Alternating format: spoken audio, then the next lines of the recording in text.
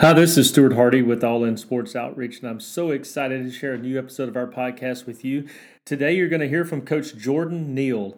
He's currently the head football coach at McMurry University in Abilene, Texas, married to Amanda. They have a 3.5-year-old daughter. Just an incredible man of God. I can't wait for you to hear from him, so let's jump right into it. Well, thanks for joining me today, Coach. Thank you. It's a pleasure to be here. You bet. I like to start these out with some background information. A lot of listeners may not be familiar with who you are. So if you don't mind, just tell us a little bit about yourself and where you grew up, your family growing up, and then a little bit about your family today. You bet. Well, I'm originally from Abilene, Texas, which is where McMurry University is located here. Born and raised out here in West Texas. I'm a proud Abilenian. Went to Cooper High School and played for Randy Allen, who's a coaching legend here in Texas, and myself and my older brother both got an opportunity to play for him, and so that's a really special thing, and very deeply influenced by him for sure. And upon graduating high school, I actually attended school at our crosstown rival, Hardin-Simmons University, which is another D3 school in the American Southwest Conference here, and here in Abilene. Got there and I played for Coach Jimmy Keeling, who is also just a tremendously influential man to me and my whole family, and really had a great experience playing college football at Hardin-Simmons for Coach, and made a lot of friends there. I actually met my wife there.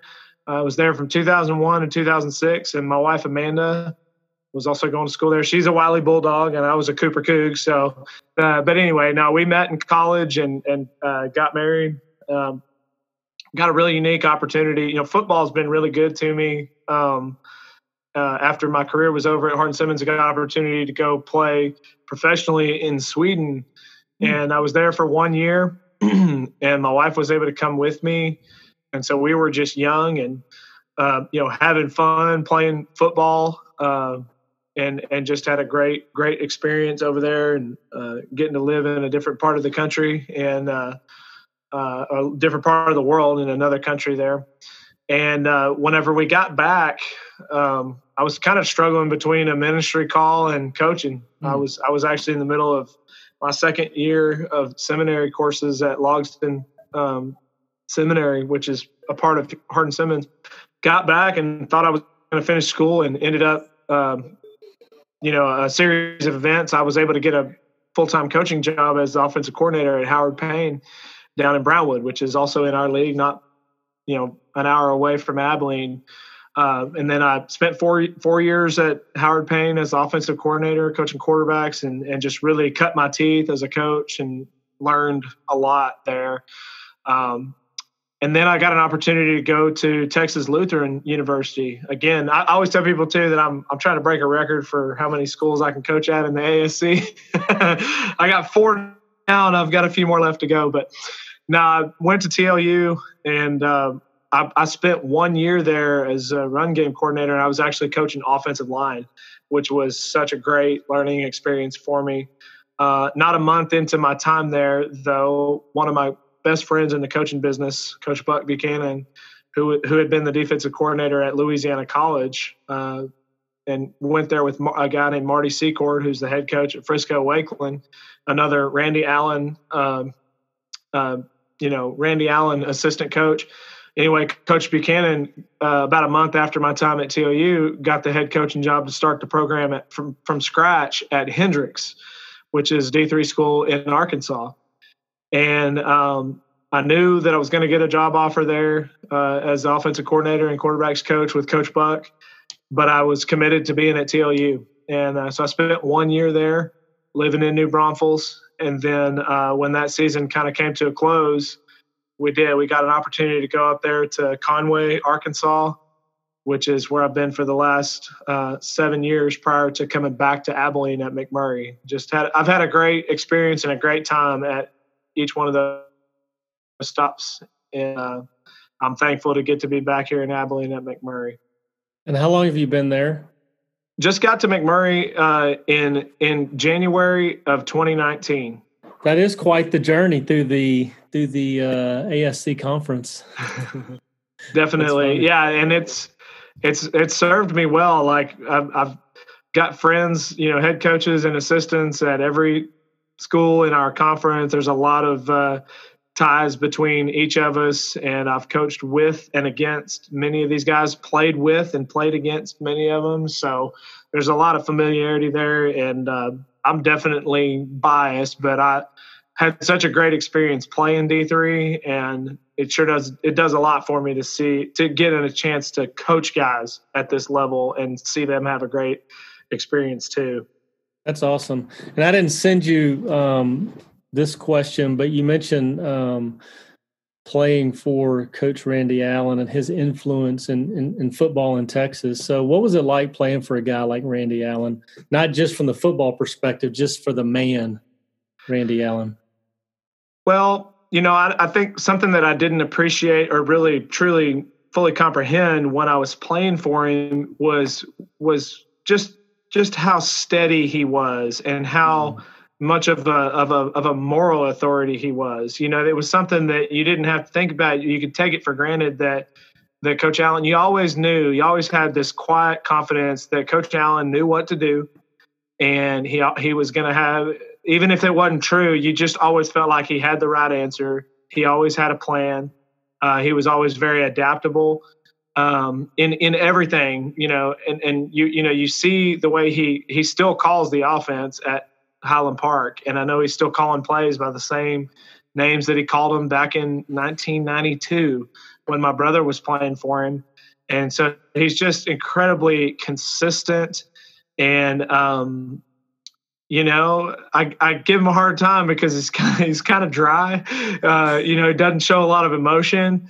I do think he shows a little bit more emotion maybe than he used to. He's not quite as serious all the time as he used to be, but no, he was just the epitome of what you envision your high school coach to be. And so I'm very, very glad to have gotten a chance to be around him. And, I'm very lucky too, because I'd be remiss if I didn't mention Coach Keeling, Jimmy Keeling at Hardin-Simmons. He was there for 22 years and his program influenced Cooper High School, and by extension has influenced Highland Park and Callan a tremendous amount over the years. And not just those programs, but many programs across the state. And his influence cannot be quantified. And I think that Coach Keeling is just he's just a older version of Coach Allen.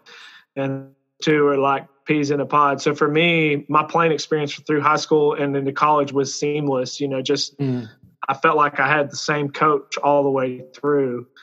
Certainly unique in some ways, but in the important matters, in faith, in keeping football in the proper perspective, it was the same thing all the way through.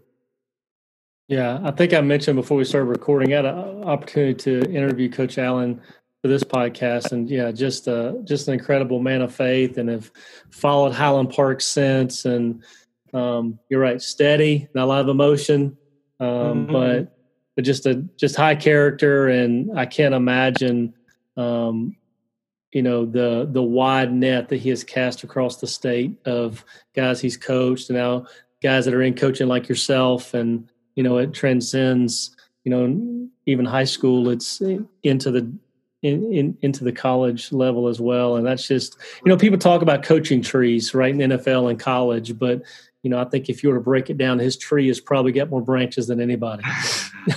No question about it. And I'm glad to be even just a small twig on that tree, and I hope that I can have the same kind of influence. That's definitely, definitely sets the standard.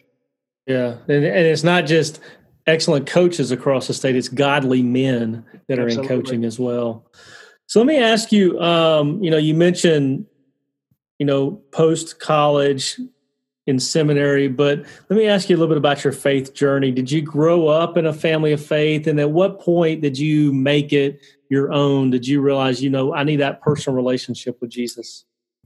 Yeah, I'm very fortunate to have grown up in a family of faith. My mom was always been kind of the spiritual leader of our household, which, as I've gotten older, I've come to realize, that's, I got that a lot from my mom as far as being involved in church. My dad, on the other hand, was not a church going man at all, but the faith dimension was always there. And so I had good influence from both my mom and my dad.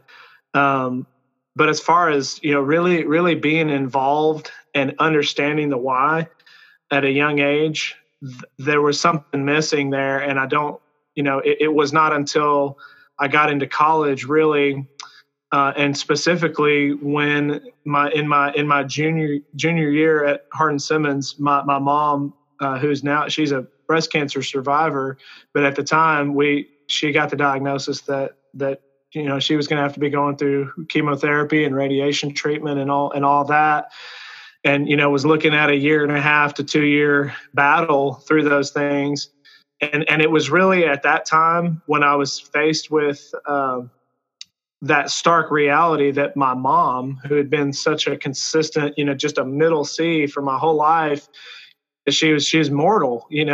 She's not invincible, and so that really shook me and caused me to question, and even in some ways caused some bitterness towards God. But it was it was at that time, and I'll just share this, that God works in such amazing ways. I remember being involved in a Bible study where we were going through Genesis, and I had never really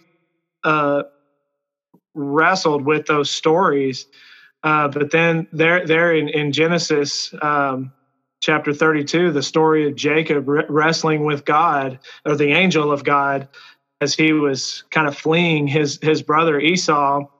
That story kind of came in to me into my view right at the right time, because I had some bitterness towards God.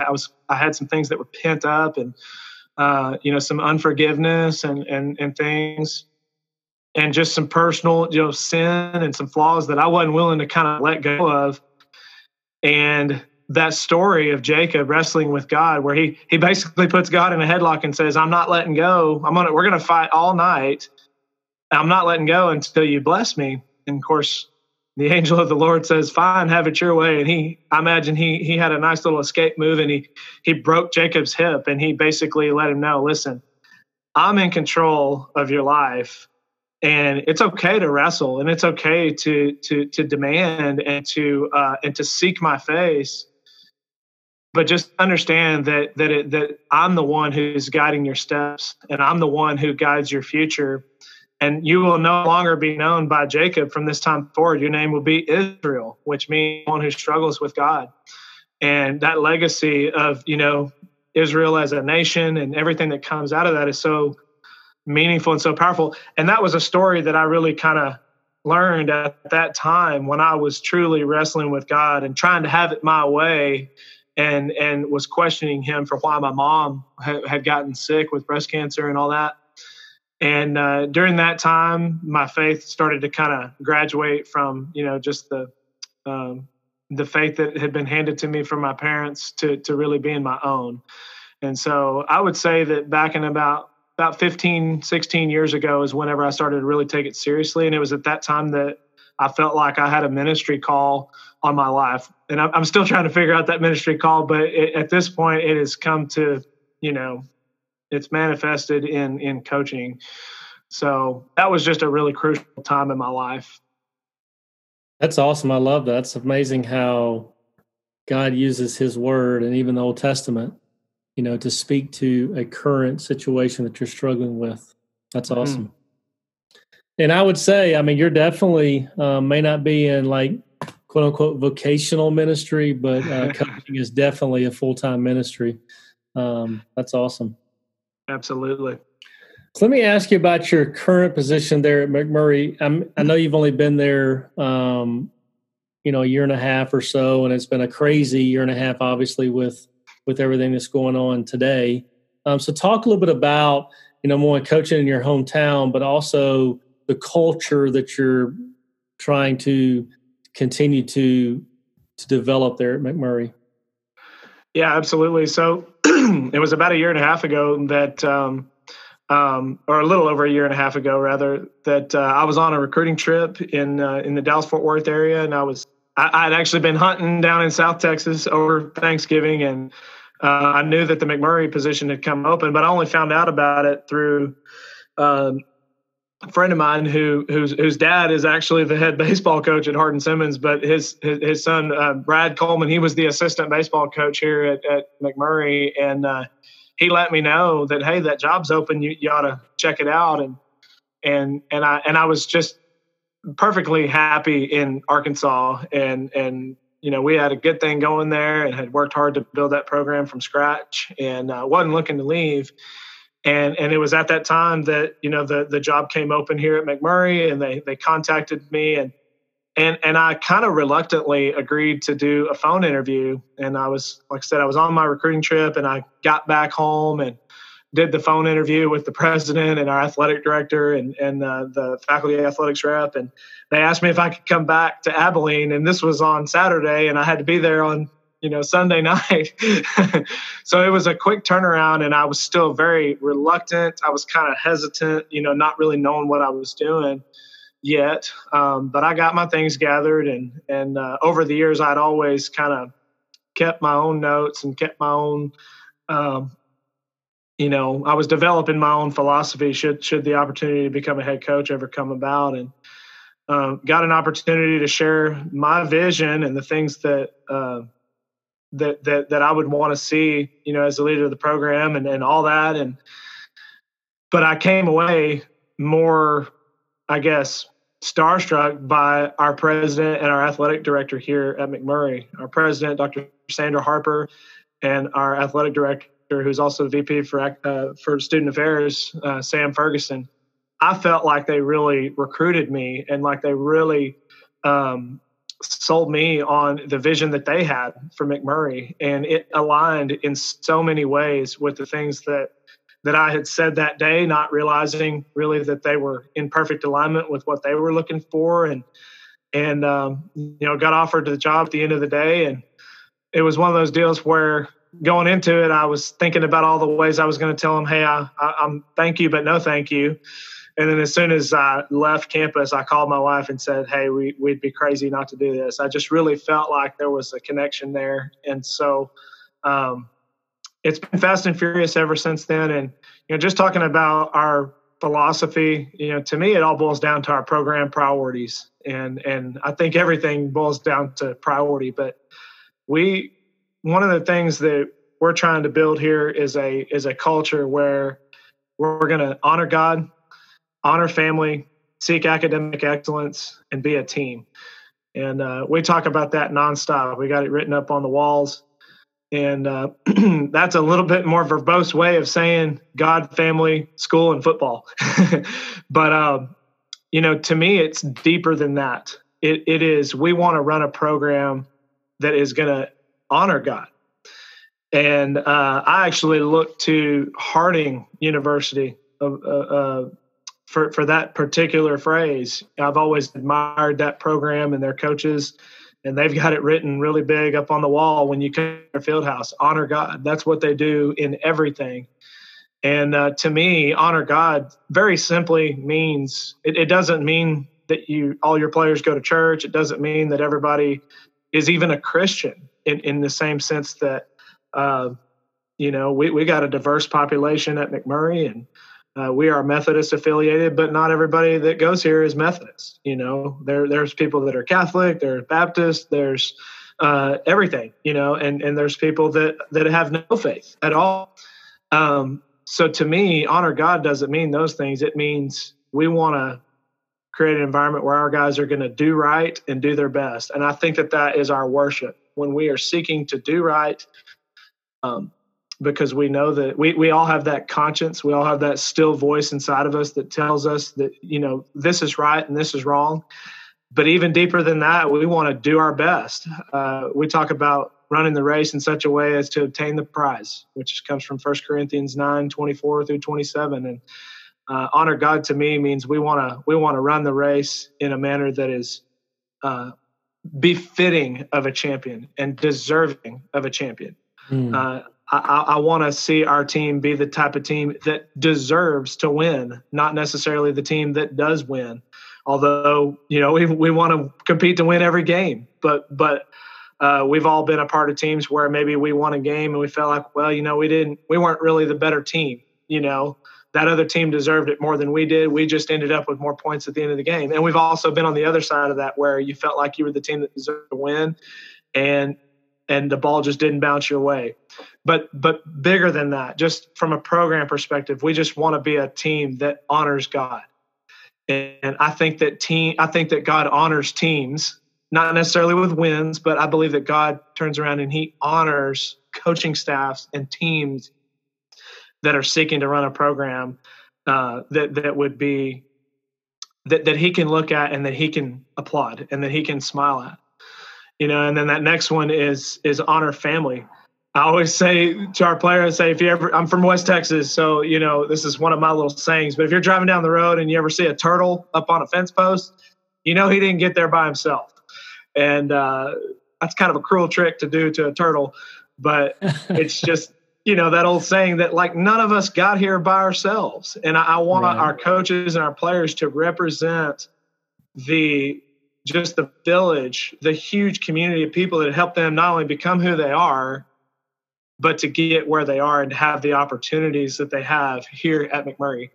And then kind of the second part of that is we want to represent the Warhawk brand, and we want to do it with class and with character. So, faith and family are kind of 1A and 1B. And then, beyond that, we talk constantly about the fact that these young men are here to get an education. I've always been inspired by a story I heard about John Gallardi, the head football coach at St. John's up in Minnesota. He was there for over 50 years and he used to give the same speech to his team in fall camp every year. He had a wooden nickel, like a buffalo nickel, that he would take out of his pocket and he would hold it up into the sun. And the players would look up into it and they'd be squinting their eyes. And he would say, "Gentlemen, this nickel is football and the sun is your education." And I think there's a difference between getting a degree and getting an education. And we want to see our kids get we want them to get the degree for sure. That piece of paper that says, "Hey, I did it." We also want them to walk away with a Christian worldview and a perspective on life that's broader than the textbook. And that comes with the ability to learn to think critically, because that's really what did it for me. I learned to think critically in college. I'm still learning how to do that, but I believe that is we do a disservice to our young men and women in society if we do not give them the tools they need to learn to think critically and to solve problems on their own, and to work like it's all up to them, but pray like it's all up to God. And then the last part of that is be a team. We have a saying that's up on the wall here. It's called the 4-way test. And this is definitely a Gordon Wood, Randy Allen, Jimmy Keeling thing. And it goes like this. It's coaches must believe in coaches, players must believe in players, coaches must believe in players, and players must believe in coaches. And to me, that is, a team is built on trust and a belief in one another, that we're all pulling, we all got a paddle, we're all rowing in the same direction, and we have a common goal. And our backgrounds, our socioeconomic backgrounds, even our creed and ethnicity and color, pale in importance to the fact that we're all doing something together and it's bigger than any one man. So honor God, honor family, academic excellence, and be a team. That's what we're trying to develop here. And we want to develop not only champions on the field in our time at McMurray, but we want to develop champions for life. So that vision that I had perfectly aligned with Dr. Ferguson and the administration here at McMurray. And, for the first year and a half, as we've kind of battled through the challenges of COVID-19 and everything else, it's just a daily process of trying to refine that culture and bring that into clearer view and higher resolution every day. Wow, that's good. That's a lot. I wrote a lot of that down. I love that. The way you talked about and broke down the honor God piece. That's huge. Because it is. You're right. I think God does honor people that follow him and have the right intentions. Maybe not wins and losses like you said, but I do believe that he does honor that and allows for success. I like that. So let me ask you, kind of piggybacking off that, you mentioned some of the challenges, with COVID-19. So, there's a big impact to both the school and sports. So thinking about, the honor God, honor family, academic excellence, and being a team, how did y'all stay connected as a staff and as a team and building that culture when you couldn't meet? There was no practice, there was no school. So how did you lead through that? I'm still trying to figure that out. It's still a daily struggle. I think I don't have really any novel ideas when it comes to that, or I don't think we did anything different than I think a lot of the coaches around our league. I definitely leaned on, the other coaches in our conference and not just our conference, but Coach Keeling, Coach Allen, Coach Buchanan at Hendrix, even though we're not in their conference anymore, those men helped guide me through a lot of this, and our staff, those guys, they're the ones with all the good ideas. I'm the one who's got good theories, and they're the ones that have good practical ideas. But no, we just, I think about, there's a great scene from the movie Apollo 13. And this is the way I look at it. Those guys only had so much oxygen left in their vessel out in the middle of orbit, orbiting around the moon or whatever. And, you got this interplay between ground control, in Houston and the guys that were out there in the vessel. And all the guys in Houston come together, and they're like, one guy picks up a piece of tubing, and another guy, he got all these different kind of random objects that were things that were on the aircraft, the craft. And they said, we got to take all this and we got to make an air filter. And we got to take this square peg and stick it in this round hole. And I just love that scene, because one of the things you hear, like a pilot, and you hear like astronauts, they talk about continue to work the problem. And it's exactly like it is in a game. If you can't figure out how to block something, or you can't figure out how to cover this or cover that, or whatever it may be, you just have to quiet your emotions and quiet your nerves and say, all right, I'm not going to be able to figure this all out right now. And I'm not going to there's not an easy button I can push. But if I'll just simply work the problem and work the 6 inches that's right in front of me and try to dominate those 6 inches, and then my purview is going to get wider. And to me, there's so many parallels between that and think about Paul and the apostles in the early church. They had a mission. They were told by the the Son of God, hey, you're going to be my witnesses in Jerusalem, in Judea, and to Samaria, and to the ends of the earth. And there's a reason why he didn't say, you're going to be my witnesses at the ends of the earth, Samaria, Judea, Jerusalem, and what have you. He said, manage the person right next to you. Be a megaphone for those that are right in your purview, and understand that it is God's spirit and it's his influence, that ripple effect that will allow things to grow. And so we've just tried to remain vigilant in the daily task of communicating with our guys, making sure that they know the plan, and making sure when it's time to adapt and adjust and improvise and overcome. And then so there's a ton of practical stuff and pragmatic things I think that I could maybe talk about, but even more important than that, I think it's just trying to instill an attitude, a can-do attitude. And I'll share one other quick thing. I've been really inspired by a book by a guy who's a former Navy SEAL, Jocko Willink. A lot of people here heard his name, and he wrote a book called Extreme Ownership. He co-wrote it with another one of his SEAL buddies named Leif Babin. Those guys have cool names, by the way. Jocko Willink and Leif Babin. Sounds like a Navy SEAL, right? They just are there through and through. But, in Extreme Ownership, the book they wrote, they simply talk about, hey, it's all good. No matter what happens, their attitude, their instinct, rather, is let's use this to our advantage. Let's find a way to make this the best thing that it can possibly be, because it truly is all we have. And so I took that wordplay of it's all good, and we kind of made an acronym about that. So GOOD is go only one direction, and just not allowing yourself to have a negative reaction and a negative response to the things that are thrown at you. So we're just trying to build in our players and in our coaching staff and everybody that we can influence. We want to have a victor mentality and not a victim mentality. Because things are going to be thrown at us all the time, and we simply can't. There's not a moment to waste in terms of feeling sorry for ourselves or wishing things were a different way.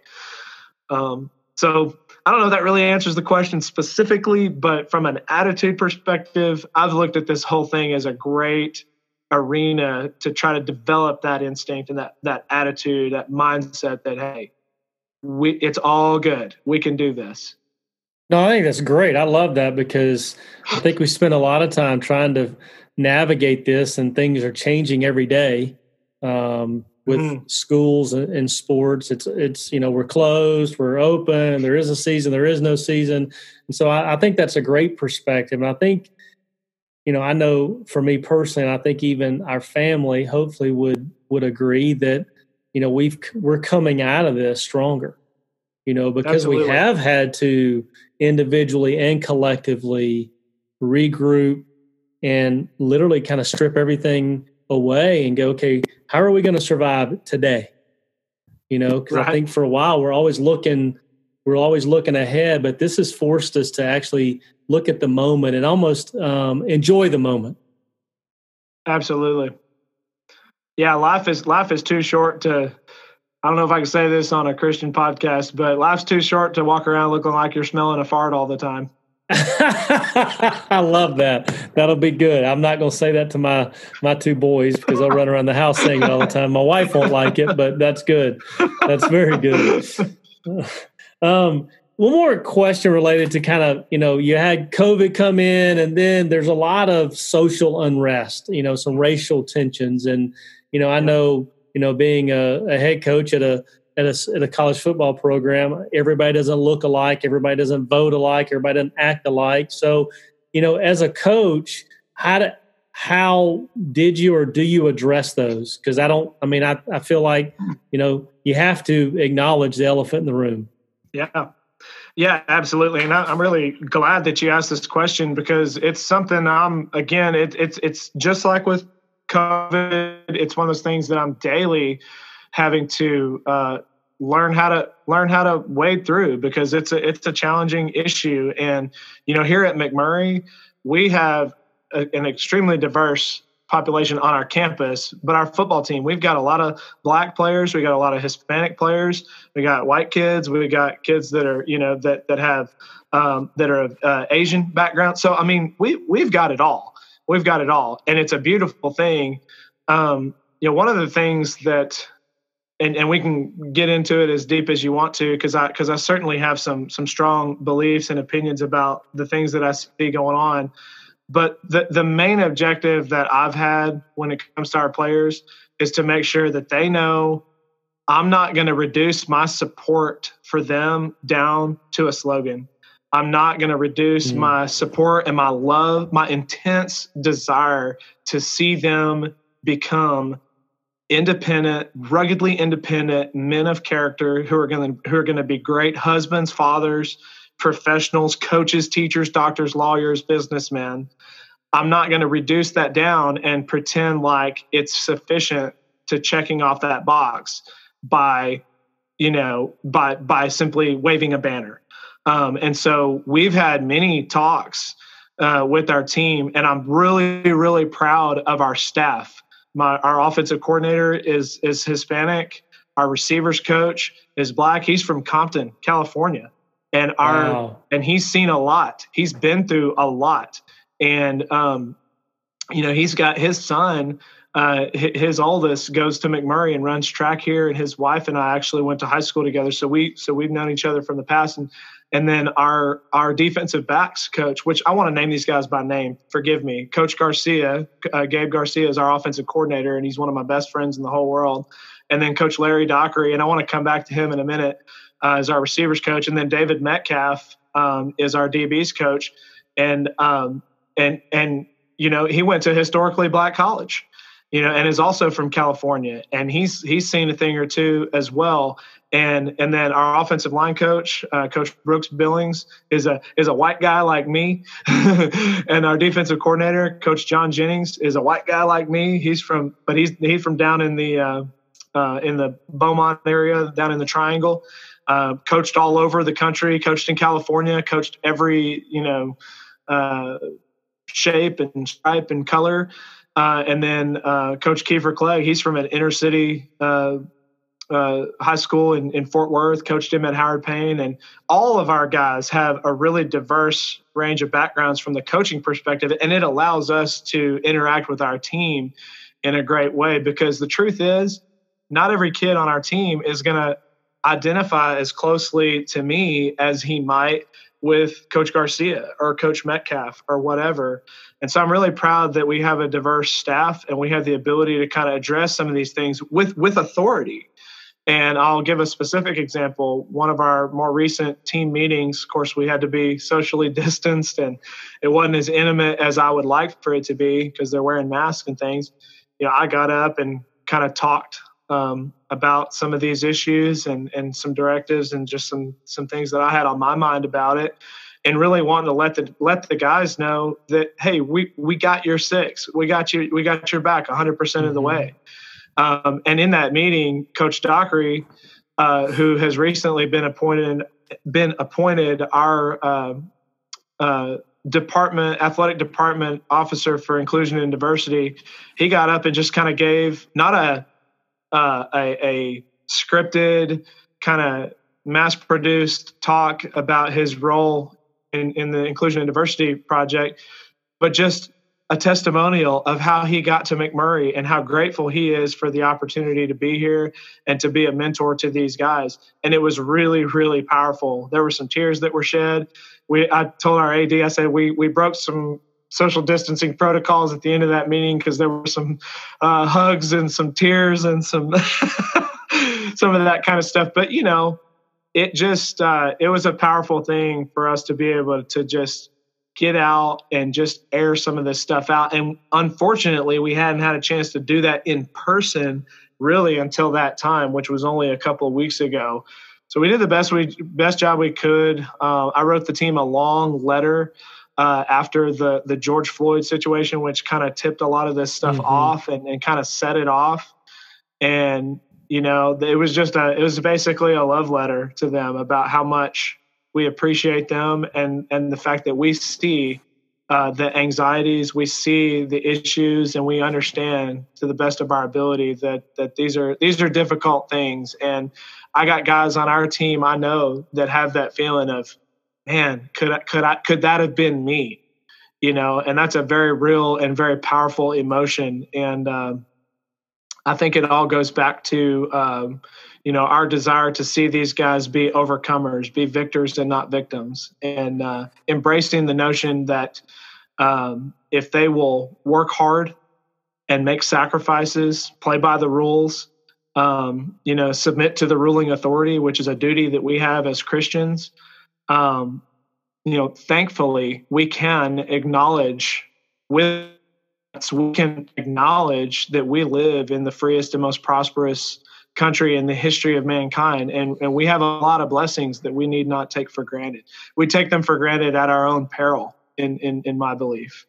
So we've just tried to talk about it and we're not creating a political organization out of our football team.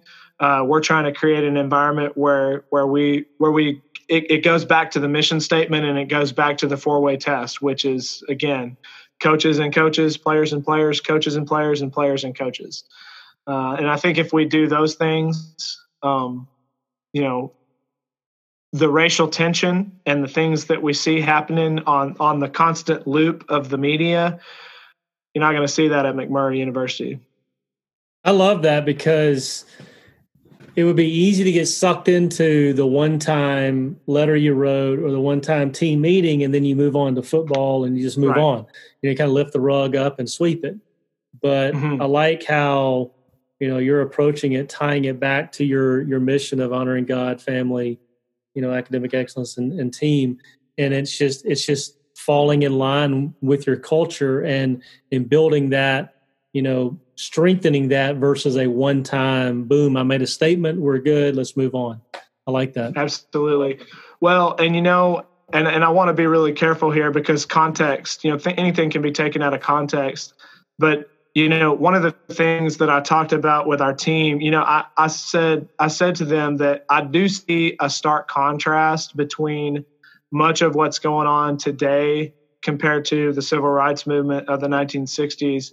And that's just to say that Dr. King, being the man of God that he was, and he was a complex man who's just as human as you and I, and he dealt with lots and lots of temptations and things that an average man would succumb to. But Dr. King, in his "I Have a Dream" speech, he said something really profound. And I shared this with the team. Among the other things that we know, he said, like, hey, my dream is that one day my children would be judged based on the content of their character rather than the color of their skin. And he also said, speaking to his Black brothers and sisters, he said, let us not attempt to quench our thirst for freedom and for justice and equality under the law by drinking from the cup of bitterness towards our white brothers and sisters. And I always go back to that speech and that movement, and how it really was born of God, and it was sustained and carried through by the Spirit of God and by the church. And there's a great passage from Philippians where Paul, beseeching of his members of his flock, he said, if you have any encouragement from being united with Christ, then make my joy complete by being like-minded, being of the same love, and being united in spirit and purpose. That's from Philippians 2. And if ever there was a place where racial division and the polarizing vitriol that you see in our society, where that should dissipate and be completely gone, it's in our sports teams. It's especially true in football, where it's the ultimate team sport. And socioeconomic background, even religious creed, they pale in comparison to the beauty of seeing brothers and sisters dwelling together in harmony and being united in spirit and purpose, which is to be a part of a team and to try to win a championship. And I just think that metaphor is so powerful. And as coaches, especially as Christian coaches, men of conviction and men of character, we've got a great open door to articulating to our players the love of Christ, which one of the hallmarks of the love of Christ is unity. Unity with communion with God. And that's ultimately what peace is. It's not the absence of conflict. It's, God's presence, and it's the presence of the Spirit of God. So I'm pretty passionate about that, as you can tell. And I'm pretty persnickety about it, I guess you could say, that we not reduce down something as important as all of this to a hashtag and a one-time, post on social media. I think it's much, much deeper than that. What you just done I've said this to a lot of other people. We've had this conversation. You've just painted a beautiful picture of how God designed the church. Amen. Talking about the importance of football. Yeah. I think that is the way God designed the church, that we would put aside those things that divide us, that we would come together in unity with one mission. That's loving God, loving others. Absolutely. And I just feel like even inside the church, we've kind of taken our eyes off of that, and we've gotten distracted by things in the church, the music, or, pews versus chair. Those are small things, but even big things. We've allowed things to come inside and divide the church. And what you've just described is, I think, what Paul was talking about, and that's how Christ designed us to live, even inside the church, big C. Absolutely. And there's so many great examples in Scripture where Jesus completely flips these things on their head. Just take the example of him, going back from Jerusalem back to Galilee, and he starts walking through Samaria, and his disciples are looking at him going, Jesus, you can't go that way, because we don't associate with them. In other words, we are segregated from those people. And Jesus, knowing his mission and having enough courage to walk that line, he said, no, this is part of why I've come. We're going this way. That's right. and he did, man. He absolutely blew up the cultural norms by speaking to a woman, and much less a Samaritan woman. And she knew it too. She looked at, not knowing that she was talking to the Savior of the world, said, what would you have to do with me? I'm a woman. And beyond that, I'm a Samaritan woman. You're a Jew, you can't talk to me. And it was that beautiful image there of him at the well, and her, giving him a drink, and just the unity that is only really that I believe that the church has a monopoly on. I think unity by any other means is simply a Band-Aid on the problem. That's and right. I just think that it's hearts and minds, needing to be opened up to the truth of God's word, which that is the ultimate antidote to the chaos of racial division in our country. Right, and a lot of other chaos too. Right, I mean, it just seems like it's more and more, and what you just talked about, I think, is the answer to it all. Absolutely. Amen. That's awesome. That's good stuff. So let me ask you, a lot of our listeners are high school coaches, or maybe coach at a college like yourself. What would you say to, or even a student athlete that's listening that understands the platform? Because you have a platform. Athletics is a platform, and whether we like it or not, can be used for good or for bad. So what would you say to somebody listening that is struggling with using the platform with that message of Christ? And how would you encourage them to be more bold, I guess? Well, I don't have a stock answer for you, but I do think that for Coach Neal, for me personally, my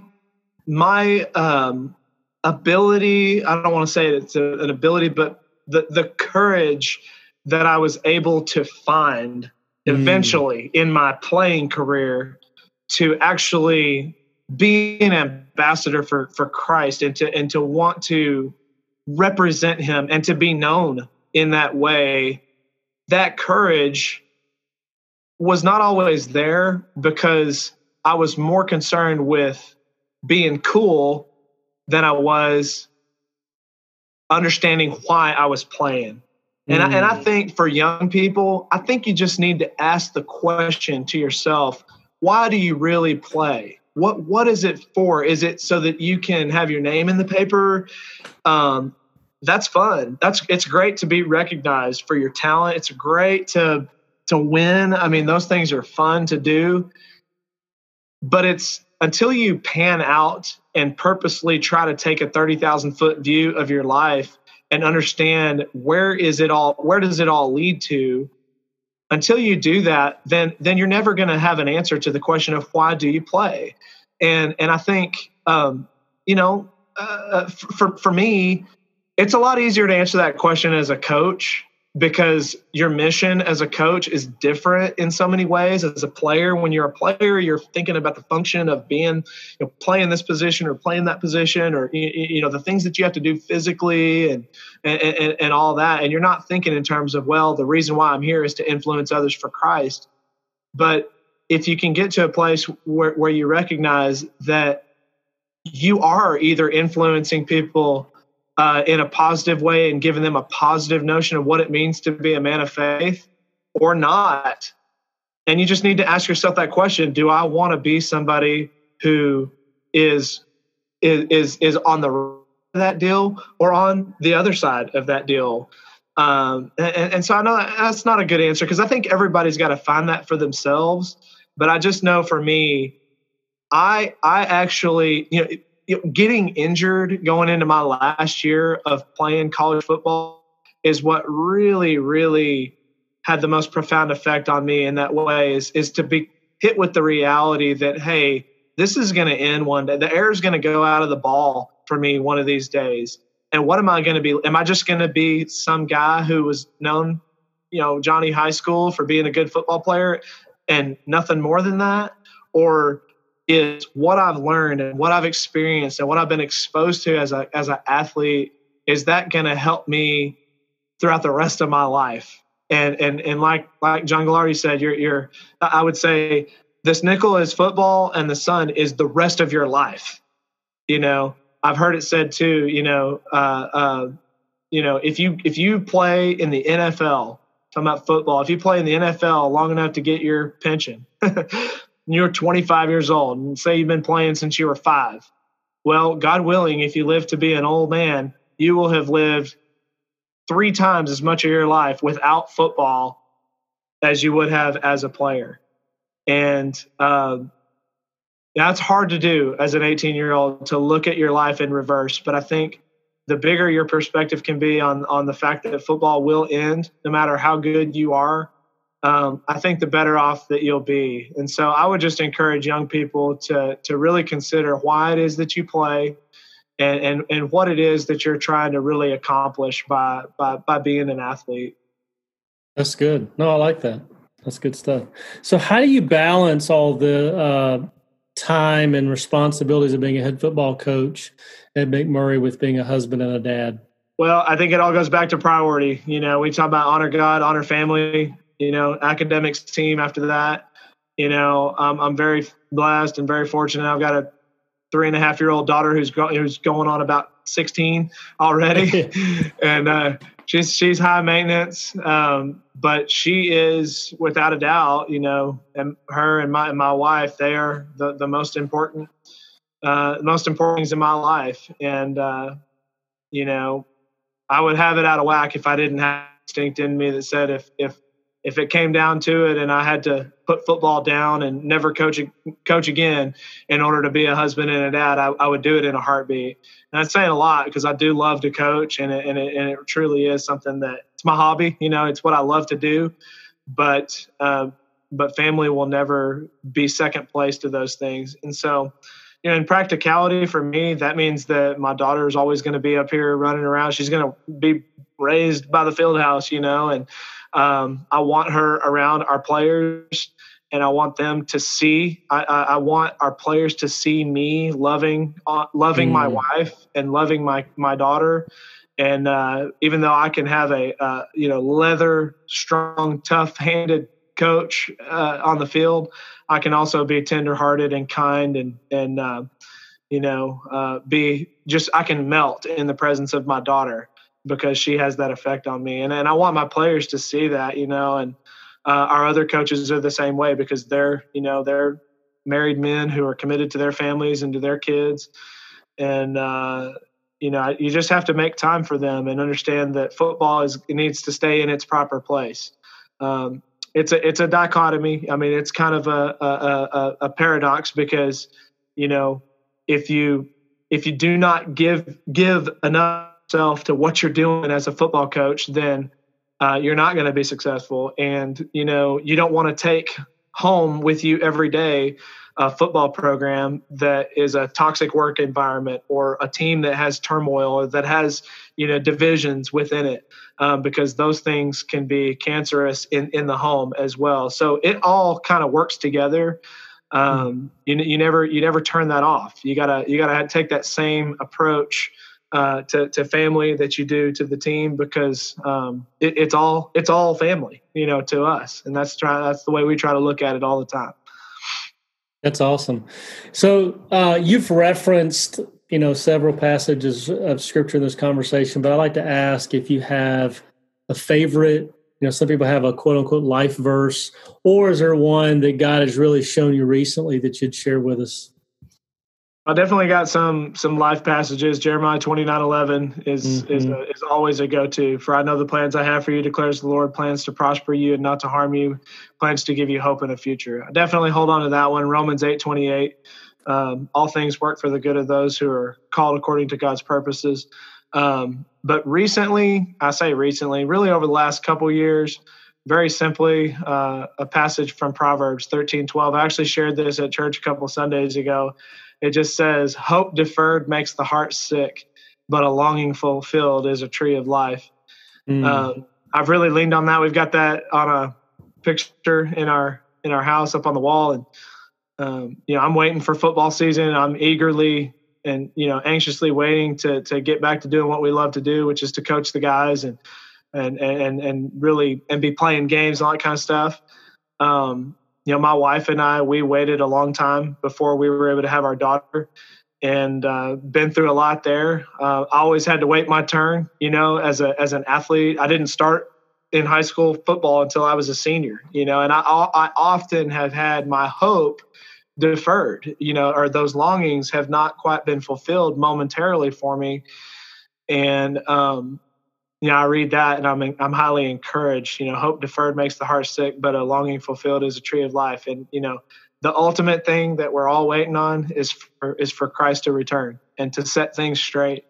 And so, that's one that I've really leaned on. And then I would also say too, Ecclesiastes. I love the Old Testament, by the way. Ecclesiastes, this one gives me a lot of pause in the current situation that we're in, because I do get exasperated by terms like these uncertain times and these unprecedented times and so on. Ecclesiastes says, is there anything of which one can say, look, here's something new? No, it was here long ago. It was here before our time. No one remembers the former generations, even those to come will not be remembered by those that follow. What has been done will be done again. There's nothing new under the sun. So just knowing that God is not surprised by coronavirus, he's not surprised by the curveballs that get thrown to us. It gives me pause, and it gives me peace of mind of knowing that we're on the right team, and we know the outcome. God gets the final word. That's right.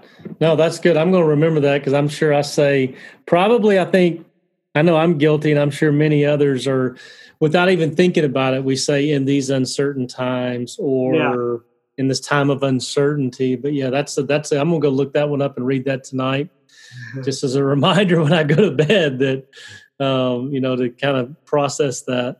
Yeah. Yeah. I give my coaches a hard time. Anytime they say at the end of the day, and they say it is what it is, I'm just like, come on, let's find a better phrase than that. And that's just the way I feel. These uncertain times, really, when have times ever been certain? That's right. No, you're right. You're right. It just it's the uncertainty. It's the certainty that it's uncertain is I think one of the marks of spiritual maturity. That's right. Just knowing that, hey, we don't know what we're going to eat for dinner tonight. We don't know when Christ will return. So every day should be an exercise in preparing ourselves, preparing our hearts and minds, exactly like John the Baptist did. He said, I'm not the Christ. I'm here to make the hilly places flat and to open up a path. I'm here to make way for the coming of the Lord. And that's what we should be doing in our hearts every day. That's right. That's a good word. That's a good one. It's encouraging to me, and I know many are listening. So, and I appreciate your time and being willing to do this. I know, again, there's a lot going on, so I appreciate your flexibility in scheduling as well. Absolutely. Well, it sure is a pleasure. I hope I didn't talk too much, too long. No, you're good. All good. Thank you again to Coach Neal for taking time to share his story and share his heart. And, we talk a lot about and we hear a lot about faith, family football, or God first. And that's important. And I think Coach Neal is a great example of someone who they don't tweet faith, family football, they live it. It's very obvious in hearing him talk and hearing his story that he truly does live a life that honors God first, then his family second, football is third. So thank you for listening. I'd ask you to share this episode with a family member or a friend, somebody that needs to be encouraged today. If you're not a subscriber to the podcast, I'd ask you whatever podcast platform you're listening to right now, and just click the subscribe button. We have over 150 previous episodes that'll encourage you just like this one, and we've got some great ones coming up. Lastly, we love to hear from you. You can interact with us through our website, www.allinsportsoutreach.org, or social media. Go on Facebook, Twitter, Instagram. In the search bar, just type in All In Sports Outreach. It'll take you to us. You can interact with us. You can find out who we are, why we do what we do, opportunities to pray, to serve, to give. Thank you again for listening. Thank you for your encouragement and your prayers.